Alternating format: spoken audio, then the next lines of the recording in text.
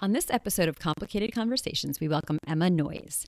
Emma told her mother she wanted to be an author when she was 6. She grew up in a suburb outside Chicago and attended Harvard University, where she studied history and literature. She started her career at a beer company, but left because she wanted to write about mermaids and witches, eventually publishing her first YA fantasy series, The Sunken City. She now lives in Chicago with her Swedish fiancé and miniature Pomeranian. Her adult debut, Guy's Girl, is out now. Welcome to Pop Fiction Women, Emma. Thank you for having me. Yeah, we're so excited. I will say something just before we get into this book. Sometimes how we book people on this show is often a mystery. I mean, there's so many amazing books out there, and both Kate and our TBR pile is like, overflowing. But something about this book, right from the title, the cover, and everything, I could not put it down. I blew through it so fast. I absolutely loved it. And then, like, days later, here you are. So that's crazy. I know. We say books find us when they need to or when they should. And I agree, Corinne. This one, like, weren't you going on your Kindle to find a different book that we were supposed to do? And then she's like, I started reading this when you need to open this. I'm like, wait, what's happening? And she's like, yeah. That is exactly what happened. Though. I was on my Kindle looking for a book that we are interviewing the author next week. And I was like, I want to get started on that. And I don't know what happened. I pressed on it and it was delayed and yours came up instead. And then I started reading it. And then I reached out to your publicist. I was like, I need a hard copy because I have to finish this right now. And she sent it to me. It came the same day and I couldn't. Wow. So yeah. So we're really excited to talk to you, I guess. Well, that's the nicest thing anyone has ever said to me. So thank you. Awesome. Amazing. So why don't you tell our listeners a little bit about Guy's Girl? Absolutely. So I started writing Guy's Girl when I myself was going through eating disorder recovery. And I wrote it in almost like a frantic haze. That's how I read it. It really, it's like imbued in the book. Yeah, that's amazing. Yeah. Go ahead. Thank you. So I'd been in recovery for about a year, and I had done throughout recovery, I'd done some journaling, and I had worked on some other books. I was working on The Sunken City. And then I went through a breakup that was particularly hard. And I was, the classic breakup story, in bed, really depressed, didn't really want to, didn't really feel like doing anything. And the only way I could get myself to get up and get my life going again was by writing. And after this breakup, I relapsed back into bulimia. So I started purging again. And I was very honest with the people I was working in treatment with about this. They knew this was happening, and I wrote about what all of that was like. And all of those, and again, it was sort of like this fever just pouring out of words. And all of that started to slowly become a book. And that's how Ginny was born. So some of my own journal entries were put in there, and then I started imagining this character who I wanted to be going through the same thing that I was going through because I just had never read a book that showed bulimia in this way. And with my own disorder, I was able to stay in denial about the fact that I was bulimic for so long because the way it's portrayed in media is very much just you stuff your face, you run to the toilet, you throw up. That's it. But there's so much nuance to it, and there's so much room for denial and wiggle room, and I just really wanted it. I wrote the book that I wish that I could have read when I was going through recovery, basically. Yeah. And I want to start with Ginny because you just said, you imbued her with so much of what you were feeling and what you were going through, which is rich for material, but I would imagine also has its own challenges because, there's this autobiographical element. And I understand, of course, there's also fiction, I'm sure. But what were some of the challenges in developing her, given how close maybe you were to the emotions and the feelings? Yeah, the lines do kind of start to blur a little bit between fiction and reality. But I think the way that I was able to keep it separate was that I gave Ginny the sort of, not to ruin the book for anyone listening, but I gave her the ending that I was dreaming of, that I was hoping to find in my own life. And coincidentally, I ended up basically, I'm now engaged. I ended up finding a man who's like my own Adrian. He's my own version of Adrian after I wrote the book, which was crazy. It was like I wrote him into existence. Right. But it was sort of like here's where I am in my recovery process. I'm at this very difficult position. I'm feeling all of these horrible, uncomfortable emotions. And then I sort of said, okay, in my ideal version of reality, you know, what's the best way that you could possibly get into recovery? And to me, that was like a house in Budapest with some amazing grandparents and like, you know, like, and a nice boy. Yes. Being nurtured and kind of enveloped in love first. Yes, and then kind of going through the hard work of it, of beyond that. Yeah. Oh my gosh. That makes, that makes sense. So I want to talk about the title and also the cover. Yeah. Ginny she has brothers and she also has a sister, but she is very comfortable with a lot of guys around. And so the title reflects that. Yes. Also, the cover of the book, though, is so unexpected because, I don't know, you might think Guy's Girl might have something a little more masculine. And here it is, this pink, floral, beautiful, feminine cover. But doesn't that capture exactly what Ginny is going through, and like the arc that she'll have to make is like coming into her own self, her feminine side, and like embracing herself and all of that has to you know, that comes with it. Absolutely. But I want to read a little bit, if that's okay, about Ginny in the beginning. It's right in the start, page 21. Here's the thing about being a straight woman in a friend group of all straight men. There will inevitably be a complication. Either you'll fall for one of them or one of them will fall for you. Sometimes it's mutual. In most cases, it isn't. And in the worst situation of all, one of them will chase you. He'll chase you hard, despite your repeated insistence that it's a terrible idea. He'll chase you until you give in, until you fall for him. Then he'll break your heart as hard as he possibly can. Wow. I mean, first of all, that is just incredible writing.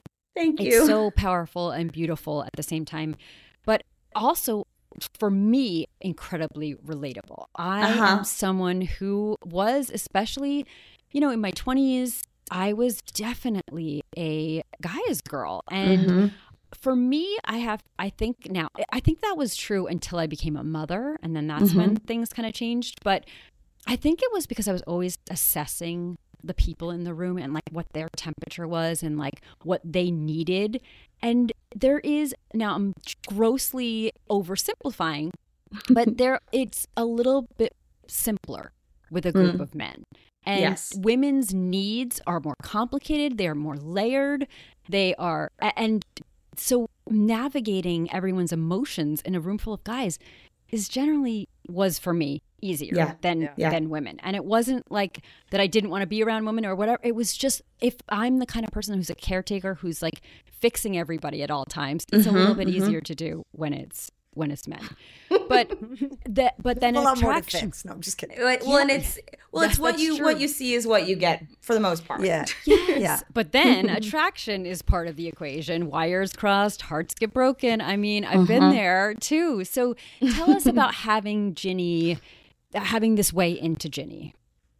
Absolutely. So I too grew up with lots of older brothers, and I have many amazing female friends, but I have always kind of been more of the tomboy growing up. You know, I wasn't playing with Barbies. I was putting on a Viking helmet and like rolling around in the dirt. That's just kind of always been who I am.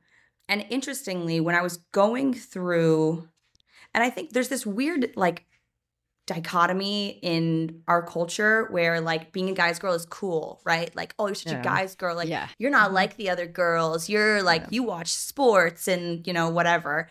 And so when I would hear the word guy's girl, the term guy's girl, I would think, oh, it's kind of, to me, has almost a negative connotation. It's like a cliche, a corny, whatever. But I think there's so much more to being a guy's girl, which to your point with the cover, like in a way, we're all, even if you're a guy's girl, we're all women. We all have to navigate our own femininity and our relationship to like what it means to be a woman. And that's a big part of what Ginny goes through. Yeah.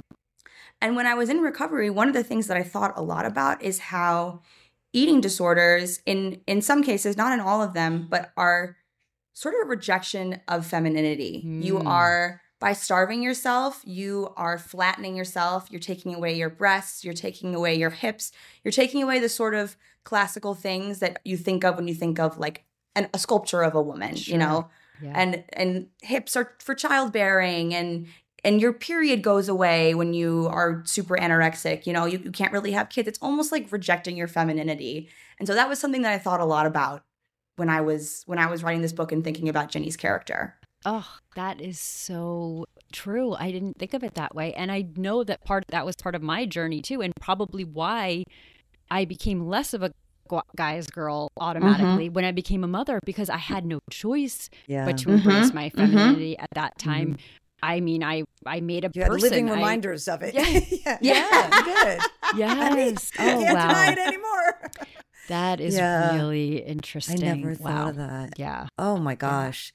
So I want to talk about Adrian. He also feels broken and unlovable, but in different ways, and it manifests differently. But his armor comes from this mistake or misbelief about his role in his family, and we don't want to spoil anything. But tell us about Adrian and your development of him.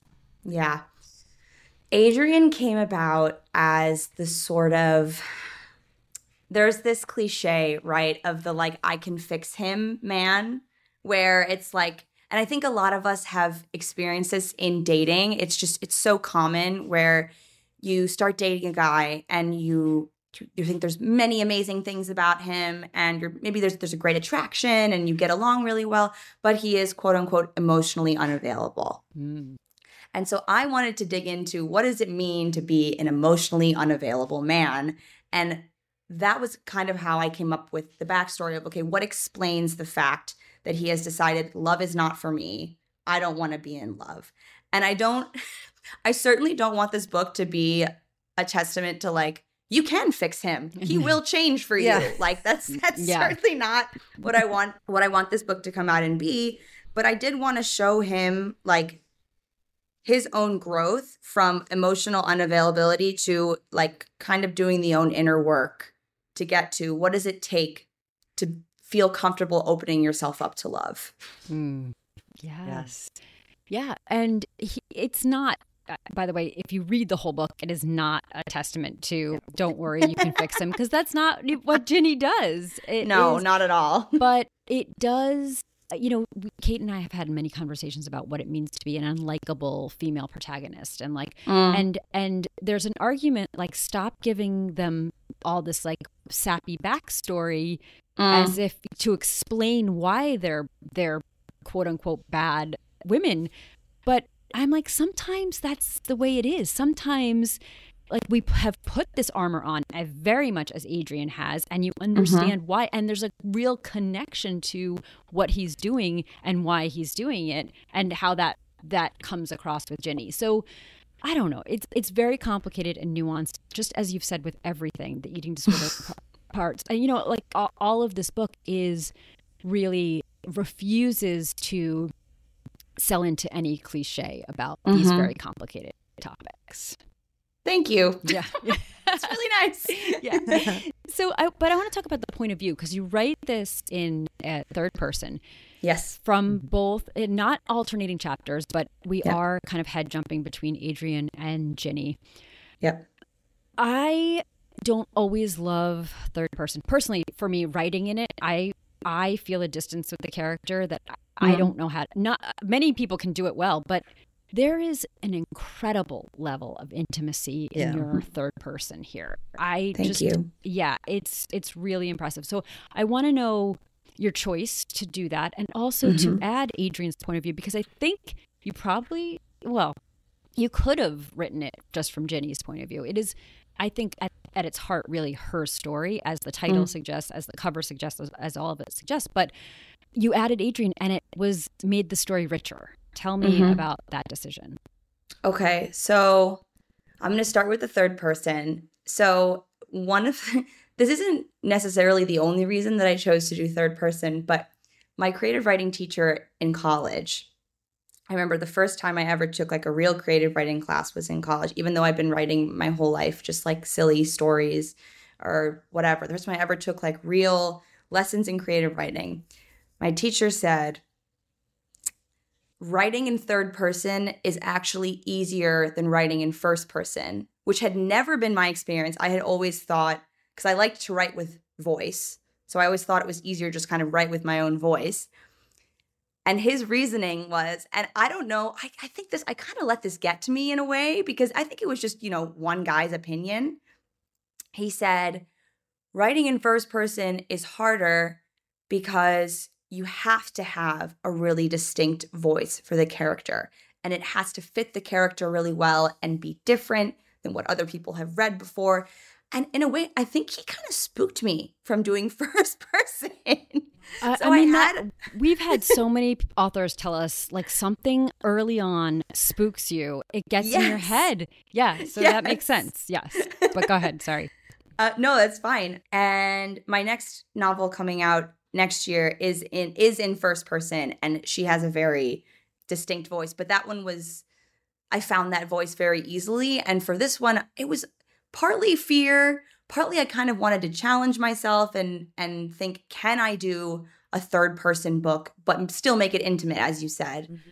And then as to the decision to include Adrian's point of view, I think it was really important to have his point of view because there are many moments in the book where if it was just Ginny speaking, his decisions, not only would they have seemed, I think you would have really struggled to empathize or sympathize with Adrian if it was just, he keeps getting really close to her and then rejecting her at the last minute, you would say, oh, this guy is just, he's just, she should stop seeing him. She should stop chasing after him. He's clearly emotionally unavailable. There's that word again. Yeah. So I wanted people to understand where his decisions were coming from and to see the sort of, and to me, it's almost like tragic, right? Because there's so many moments where like she thinks, oh, he just doesn't care about me. And then when you're in his head, he's like not seeing it the same way she is. Mm-hmm. Exactly. Yeah. And what about the permission? And this, by the way, might have just been the fever dream kind of way that you wrote the book. But I mean, you gave yourself permission to just write whenever it felt like you needed Adrian's, like as the reader needed Adrian's point of view. You didn't alternate chapters. You didn't go, okay, like there was no neat and tidy structure here. It made sense to the story as a whole. How did you give yourself permission to do that? Oh my And did anyone push back? I did sort of just originally I did what felt right. And because I wrote it so quickly, it was just like, and I didn't write it straight from beginning to end. There was bouncing around, and the way I write is like, if I get stuck on a chapter, I'm not going to stay on that chapter and stare at the screen until I finally finish it. I'm going to go to something where I'm like, okay, it feels a little bit easier, feel a little bit looser working in this scene. So I jumped around a bit. And then at the end, it was almost like putting together a puzzle. So I had all these pieces and I put together like a rough structure, and then I just kind of filled in wherever it felt necessary. That makes sense. Yeah. No, it really works. And we were just having a conversation with another author like this. Like, I think when this is done well, like you think things have to alternate the points of view or the timelines or whatever, but because it's hard to do what you did, right? But as the reader, you really do. You give it to us right when the story needs it, and it does. It just works. And when it works, you're like, "Damn, why can't we do that?" Also, when it works, we ask about it because we're like, "Yes, that's right, that's right, that's right." And I get so wedded to like chapter length and like there are just some one page or paragraph and it's almost even like a paragraph. Oh my god, but it's perfect. It's like that's all I needed in this moment, and it also helps you move through time very well, because otherwise if I had seen like the whole like moving and I'm like, no, I don't need all that stuff. Have either of you read Girl in Pieces by Kathleen Glasgow? No. Okay, amazing book. I think it's intended for young adults, but I read this right before I started writing Guy's Girl, and she structures her chapters similar to how I do. So there's no chapter number, there's no distinct length. It's kind of, she just does whatever she wants, and it feels right. It like feels right. And it was some of the most beautiful writing I'd ever seen in a book. And I think reading that was part of what gave me permission to be like, okay, this is a format I can do. I can do this. Yeah. This is exactly the conversation we just had with this other author who said the same thing. She got permission just from seeing someone else do it. And you think, wait, I guess I'm allowed to do this. And that's amazing. Exactly. Yes. That's and great. And it's not a mimicking of that work, but that work unlocks something. That's what we kept using the word. We kept using was unlock it. That it unlocks and gives you permission to just let go of all of those rules and structure. Totally. Love it. Love it. Yeah. Okay, let's talk about Finch. Oh God. Oh God. Love it. Oh God. And because this story is in part about a love triangle, but also just how confusing love can be. It's about making mistakes that don't feel like mistakes in the moment. In fact, they feel like love, or they feel like the right thing to do. But what's right and wrong is often about trusting yourself and being honest with yourself more than some objective standard. So we're clearly getting to Finch here. Without any spoilers, I mean, what role do you think Finch plays in Ginny's life? So he occupies that position of not only what happens if a friendship becomes something more, but what happens if it becomes something more and then it gets incredibly complicated and toxic, for lack of a better word. Like, he clearly doesn't know what he wants. He's clearly hung up on two different people. And kind of, when I was young, I'm going to tell a little anecdote here. Yeah. When I was 15, I had a boyfriend. So I was super young. I had a boyfriend who I would later realize was incredibly emotionally manipulative and abusive. When you're 15, you don't even know what that means or what that is. And literally, like, I ended things with this person after staying together for way too long. I was sitting in health class. I don't know why in health class we were watching this, but we were watching a movie about abusive relationships.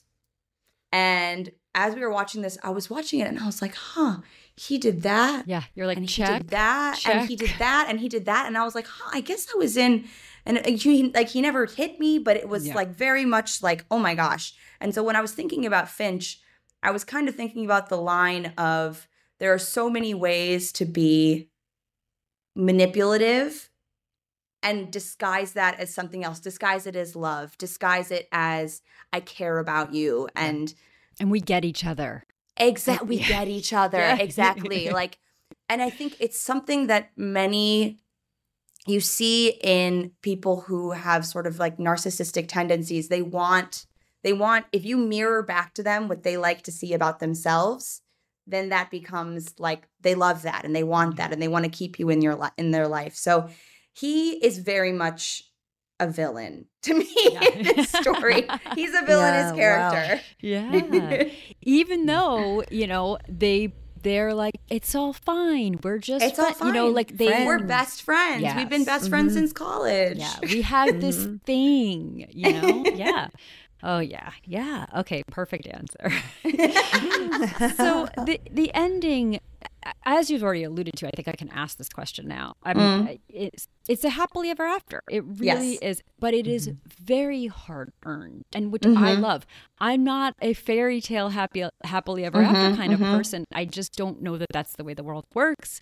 I don't know that is the glue that keeps a couple together for any amount of time. So there is, like I said, it's really hard earned for both of them. And we've already talked about a lot of ways that Ginny's journey mirrors your own, but your acknowledgments really floored me. I don't know if you want to talk about, if you want me to read it or you want to talk about it. I wrote them so long ago, I kind of don't even remember them. Please read them. No, I will. I would love to. Okay.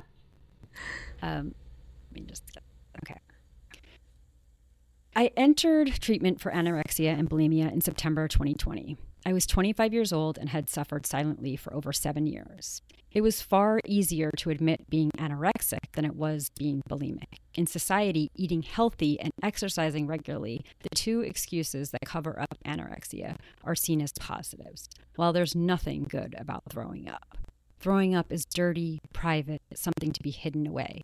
The shame that I felt around bulimia haunted me for years, making it almost impossible to share the truth, even with those closest to me. I wrote this book because I didn't want to be ashamed anymore. Oh boy. I mean, I know that you said you wrote the ending, her happily ever after, as what you wanted, but it seems like even without a relationship, you got your happily ever after with this book. Yeah. Absolutely. Do you want to talk a little bit about that and that process and getting to your happily ever after, dropping the shame and kind of telling your story here? I would love to, because that is one of, I think there are moments when you can get lost in the process, right? And thinking about sales numbers and, you know, whatever, and like all the things that kind of don't really matter. Because when I started this process, as I said in the acknowledgments, I was bulimic for at least a year before I ever told anyone what was happening to me. And the first person I told was a therapist, so no one in my life, because I was so ashamed. And bulimia comes with so much self-loathing, because what you're doing is considered like, there's nothing attractive about throwing up in the way that there is if you're anorexic and you're just running, you're going on runs and you're drinking green smoothies and whatever. And people are like, wow, good for you, you know, clapping, society applauds that. I was so afraid to tell anyone in my life that I was throwing up. And I knew my mom was the first one to tell me, you should really pursue this writing thing. You should really try and get your words out there. Because after I finally opened up to people about what was happening, and I told my mom, originally, actually, sorry, I'm kind of jumping all over the place here. The first book I wrote, which was Before Guys Girl, is about OCD. And that's the book that's actually going to come out next year. And OCD also has a lot of stigmas and sort of misunderstandings around it.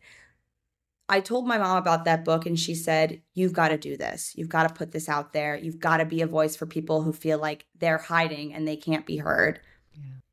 And then when I went into treatment, I was looking online for just like anything about bulimia, articles, movies, whatever. And there just really was nothing. Like, there were health journals and there were statistics that horrified me. Like the fact that of all the people who go into treatment for bulimia and all the people who go in and they do everything right and they do the therapy and maybe they're inpatient or outpatient or whatever, only 70% of those people actually stay healthy. And so that means 30% of those end up relapsing. Yeah. And in my head, I was like, I know from my own experience that most of these people are probably suffering in silence. They're probably not telling the people in their lives what's happening to them. And they're just going through it alone, as I went through it alone. And like I said earlier, like when I was writing this book and when it came together, I was like, if I can get this book out into the world and into the hands of even just one person who has gone through what I went through, that will be all worth it. And since the book has not released yet as of when we're recording this. Yes, when we're talking, yeah.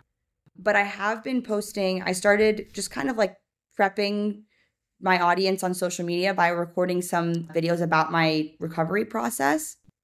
And even just those videos alone, I've had so many young women and mothers slide into my DMs and say, I've never seen someone talk about this on social media before. Thank you so much for doing this. I really appreciate this. I feel so much less alone. And that to me, like, yeah. When I'm stressed about random, like, that makes it all worth it. That's really what makes it all worth it. Yeah, it makes sense. And it is, like you said, it's a real happily ever after in that way. Yeah. It is. And you did this with your writing. So it's my segue to, I want to read a passage from the book about writing. So I think writing is the only form of communication in which I can truly say what I mean. When I speak, I feel like a broken dam. My words are spilling water with a life and purpose all their own. I have no control over where they will go or what they will destroy along the way. But when I write, I have time to think about exactly what I want to say, to place every letter, every comma, every colon exactly as I intend. I control my words. I control myself. And I really, really relate to that. I mean, I understand writing as a form of an outlet, which is your book is proof of that, and the benefits of that. And I also deeply relate to the idea that I can communicate something better, particularly something vulnerable about feelings in writing. I prefer to write because I feel like I will get it right. And then when I read this, because I can control it and say I have control issues, but who doesn't? Yes, but it reminded me, I was like, when did I talk about this before? I feel like this reminded me of something, and it reminded me of a quote from Sally Rooney when Corinne and I did an episode on conversation. My favorite. Well, so I thought this one might resonate. Yes. We love her, and all our episodes on all her books, we go like down deep rabbit holes. But I remember that I read a quote from her on that episode. She was talking in that case about the character Frances, who was a writer in that book, and saying essentially what you're saying here, that Frances felt empowered and in control when she communicated textually, and how you think that's a good thing. But Sally Rooney was saying that there are also positives associated with vulnerability and weakness, particularly in our interpersonal relationships. And that she thought Frances would be happier if she allowed herself to be weak. And that just blew me away at the time, because I thought, oh my God, this idea that maybe the control I feel by communicating and writing is really just to avoid being weak and messy, and that maybe that's really where the magic is. And I don't know. I'm just curious your thoughts on this. I mean, you've hit the nail on the head for me. I even as I've started to do podcasts to promote this book, I was nervous before this. I was nervous because I'm like, I don't get to sit down and do a Q&A where I write out my answers and I reread them and make sure they're great. Yeah. I'm like, I'm going to go on here and whatever comes out of my mouth comes out of my mouth. But I'm kind of scared. Yeah. But it is that is, and that's something that as my fiance, this is my first really long-term, really serious relationship I've ever been in, and the first where we've ever lived together. And when you're with someone, not 24/7 because he has an office job, but, most of the time, and you're not just, because for my generation, so much of relationships happened over phones. Right. Texting, and you can think about what you're going to send them. When we have conflict, I can't sit around and think about what I'm going to say in response to what he says. I can't send it to my group chat of my 3 best girlfriends and say, what do I say here?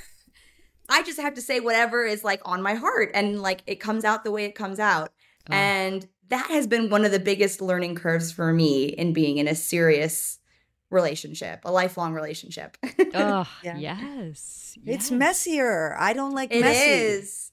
I'm not good at that.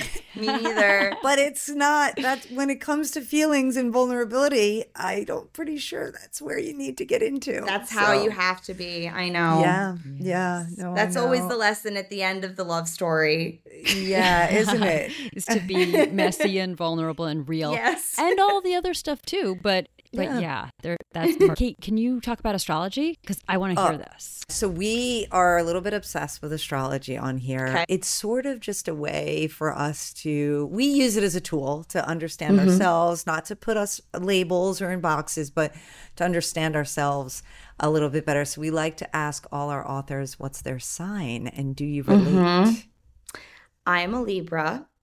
Oh, this is your season. My birthday was yesterday. Oh, look at that. Happy birthday. Thank you. It was a very nice birthday. We went to trivia at a bar and we got third place, so that was very exciting. Congrats. Yes. I'm a Libra and I am such a Libra. It's crazy. Oh my God. The scales, like the need for balance. I'm the youngest of 8 kids in my family. Wow. And I am I can see when there's fights happening in between my siblings, I see every side of every story. I'm a little bit on their side. I'm a little bit on the other person's side. It makes it hard for me to have confrontation with someone else because I actually really can see where they're coming from, and I find it hard to stand up for my own position, which is actually, it sounds like a nice thing, but it's actually a pretty big detriment. It keeps me from standing up for myself. Yeah. It's also exhausting, isn't it? It is. I have Libra rising, so I get this. And it's like, you just want to have one side. I don't want to see all the other sides. It's like, oh my God, I'd rather just be really into one side. And then I wouldn't have to keep trying to balance the scales. Yes, exactly. Anyway, sorry. Go ahead. Gosh, yes. No, I'm very Libra. I don't have much else to say. Yes. Yeah. I love that. There were a couple of little things I need to reference before we end with what you're loving. The reference to John Mayer. Kate and I are going to see him next week already. Next week. I love his. I unironically love his music. Of course, we do too. There's something like folding over on itself. You're like, he's a jerk, but I love him. But it's okay because I know. It's like, I know he's a jerk. Somehow I've backed myself into this is okay, and so we're excited about that. And then also, I'm not sure if this is the one about OCD, but there is a excerpt from your another book that's How to coming Hide out. in Plain Sight. That's the OCD book. Okay, so that's already done and coming out. Yeah, next. That'll be. We don't have a firm release date, but I'm thinking. Hope I can say this. I think it's going to be September of next year. Okay.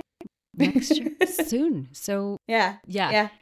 That is amazing. We're really excited to get more from you here. Oh, thank you. Yeah. And then we always like to leave with asking our authors what you're loving these days. Anything that you're reading or watching on TV or kind of consuming that you just can't get enough of. That's what we love to hear about. Okay, so right now I just finished Divine Rivals. Do you guys read fantasy at all? Sometimes. A little bit. For this. Yeah. Yes, exactly. When it's Did you read Divine Rivals? Mm-mm. Oh my God. The writing is exquisite in a way that I haven't seen in fantasy romance in a really long time. Really just well done. It's about they both work for a newspaper and there's a war happening and they're rivals at the newspaper. So it's an enemies to lovers type situation. I had butterflies the whole time I was reading it. It's the first in a duology, so it ends on a cliffhanger. So I got to wait for the second one to come out. Yeah. This past summer, I read Every Summer After by Carly Fortune. Yeah. Mm-hmm. Amazing. I love that. Yes. Had butterflies the whole time I read that too. Time. Yes. And it's fun. It's funny because How to Hide in Plain Sight, which comes out next year, takes place at a summer home in Canada. Oh. So same as that book, which is funny. Yes. Yeah. Something in the air. And then I always just have to shout out The Vampire Diaries because that's my favorite TV show of all time. Love it. Have you guys ever watched? No, but we are talking about vampires having a real comeback. They're right now, they're having a moment again. Yeah. It's like a cycle. Every 10 or 15 years, the vampires come back. We're here for it. We are definitely It really has come up quite a few times, Corinne. You're right. Yeah. Love that. All right. Well, Amazing. Emma, thank you so much for joining us. Thank you for having me. We loved Guys Girl. We loved this conversation. And by the way, just for the record, you are just talking and you don't get to write it down and and you also mentioned you're jumping around, but you're telling a story the same way you tell a story in your writing. You think it's jumping around, but really it's exactly what we need to hear when we need to hear it. So it's like your book. That's it is. It's like your book. Yes. That 100%. Is incredibly validating. I'm telling Thank you so much. Have somebody listen to this and I'm sure they'll agree. It's true. It's absolutely true. Yeah. Thank you so much. Oh, of course. Thank you.